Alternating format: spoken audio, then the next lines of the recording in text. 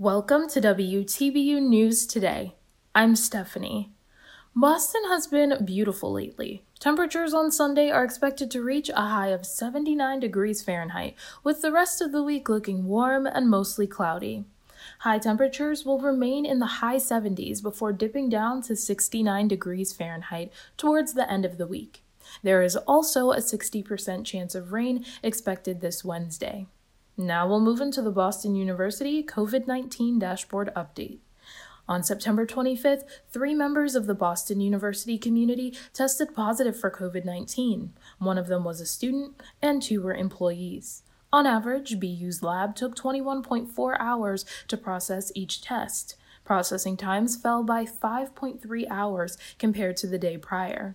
In total, 118 members of the BU community have tested positive this fall. The number of students in isolation decreased back to the same numbers reported earlier this week after 3 more students entered isolation since Tuesday. This brings the grand total of students in isolation to 12, and 78 have recovered from the disease this fall. Joining us now is Hannah Barron with a local protest in response to the Kentucky Attorney General's recent decision regarding Breonna Taylor. Friday night marked the start of a series of rallies and protests in Boston responding to a grand jury's decision not to charge any officers in the shooting of Breonna Taylor with her homicide. Hundreds of protesters called for justice for Taylor, a black medical worker who was shot and killed in her home by police officers during a raid in Louisville, Kentucky 5 months ago, as they marched from Nubian Square, taking Malcolm X Boulevard past the Boston Police Headquarters and arriving near City Hall. Many protested out of outrage at what they perceived to be the failures of our justice system, while others, particularly black women, were motivated by the fear that something similar could happen to them or their loved ones. The crowd also called for systematic reforms, such as the abolishment of police, as a necessary step in bringing justice to Taylor and her family. The protest remained peaceful despite a heavy police presence, though some expressed their fear and frustration by yelling directly at officers. In Boston, Massachusetts, I'm Hannah Barron for WTBU News. And now we'll head over to Diane Huang-Po for a story on President Trump nominating a new justice to the Supreme Court. President Trump on Saturday officially nominated Judge Amy Coney Barrett to fill the Supreme Court seat left open by the passing of the late Justice Ruth Bader Ginsburg. Trump's pick was leaked on Friday, 24 hours before his announcement on Saturday at 5 p.m., and aides to the White House stated that Trump did not interview another candidate this week. The nomination of Barrett, who is a favorite of conservatives and a strong advocate of the anti-abortion movement, will kick off an unprecedented scramble by Senate Republicans to confirm her for the court in the 38 days before the election on November 3rd. Should Barrett be confirmed, she would be the sitting justice with the least courtroom experience. Barrett was also previously a finalist for the Supreme Court seat in 2018, which was ultimately given to Brett Kavanaugh. Trump's choice for the Supreme Court seat and the potential ramifications of a right-leaning Supreme Court has yielded outrage from prominent Democrats and is expected to further antagonize relationships between the two political parties. In Boston, Massachusetts, I'm Diane Huang-Po for WTBU News.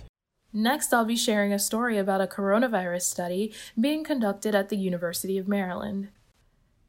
The University of Maryland is analyzing airborne liquid particles in a new study with participants who have been infected with coronavirus. Participants sit in front of a cone that is connected to a machine referred to as Gesundheit 2. They either sing, sit quietly, or cough into the machine as it collects all of the particles escaping from their noses and mouths. The study is being conducted to trace how COVID-19 is transmitted. 2 weeks ago, the CDC published an update about coronavirus being transmitted through aerosols to its website. This update suggested that the virus could linger in the air and travel for long distances. The CDC later deleted the change, but there is still widespread concern about spreading COVID-19 through droplets. A number of spreads seem to prove that COVID-19 can move far. For instance, 52 people were infected and 2 people died after a man who had COVID-19 attended choir practice in Washington state, even though they were seated across the room. For now, the same social distancing and mask-wearing guidelines remain. Finally, an update from Natalia Shillatry about India's vaccine production progress. On Saturday, India's Prime Minister Narendra Modi pledged at the United Nations General Assembly that India's vaccine production capacity would be made available on a global scale to help fight COVID-19. In his pre-recorded speech, Modi said India's vaccine production will not only help the global community, but it will also assist in enhancing the cold chain and storage capacities for the delivery of the vaccines. India is currently on its way of progressing to Phase 3 of COVID-19 clinical trials. According to Channel News Asia, these trials are considered a gold standard for determining safety and efficacy. Modi also questioned whether or not the role of the United Nations in the COVID-19 pandemic has been effective. India currently has a record 5.8 million cases of COVID-19, coming second to the United States. In Singapore, I'm Talish Lotri for WTBU News.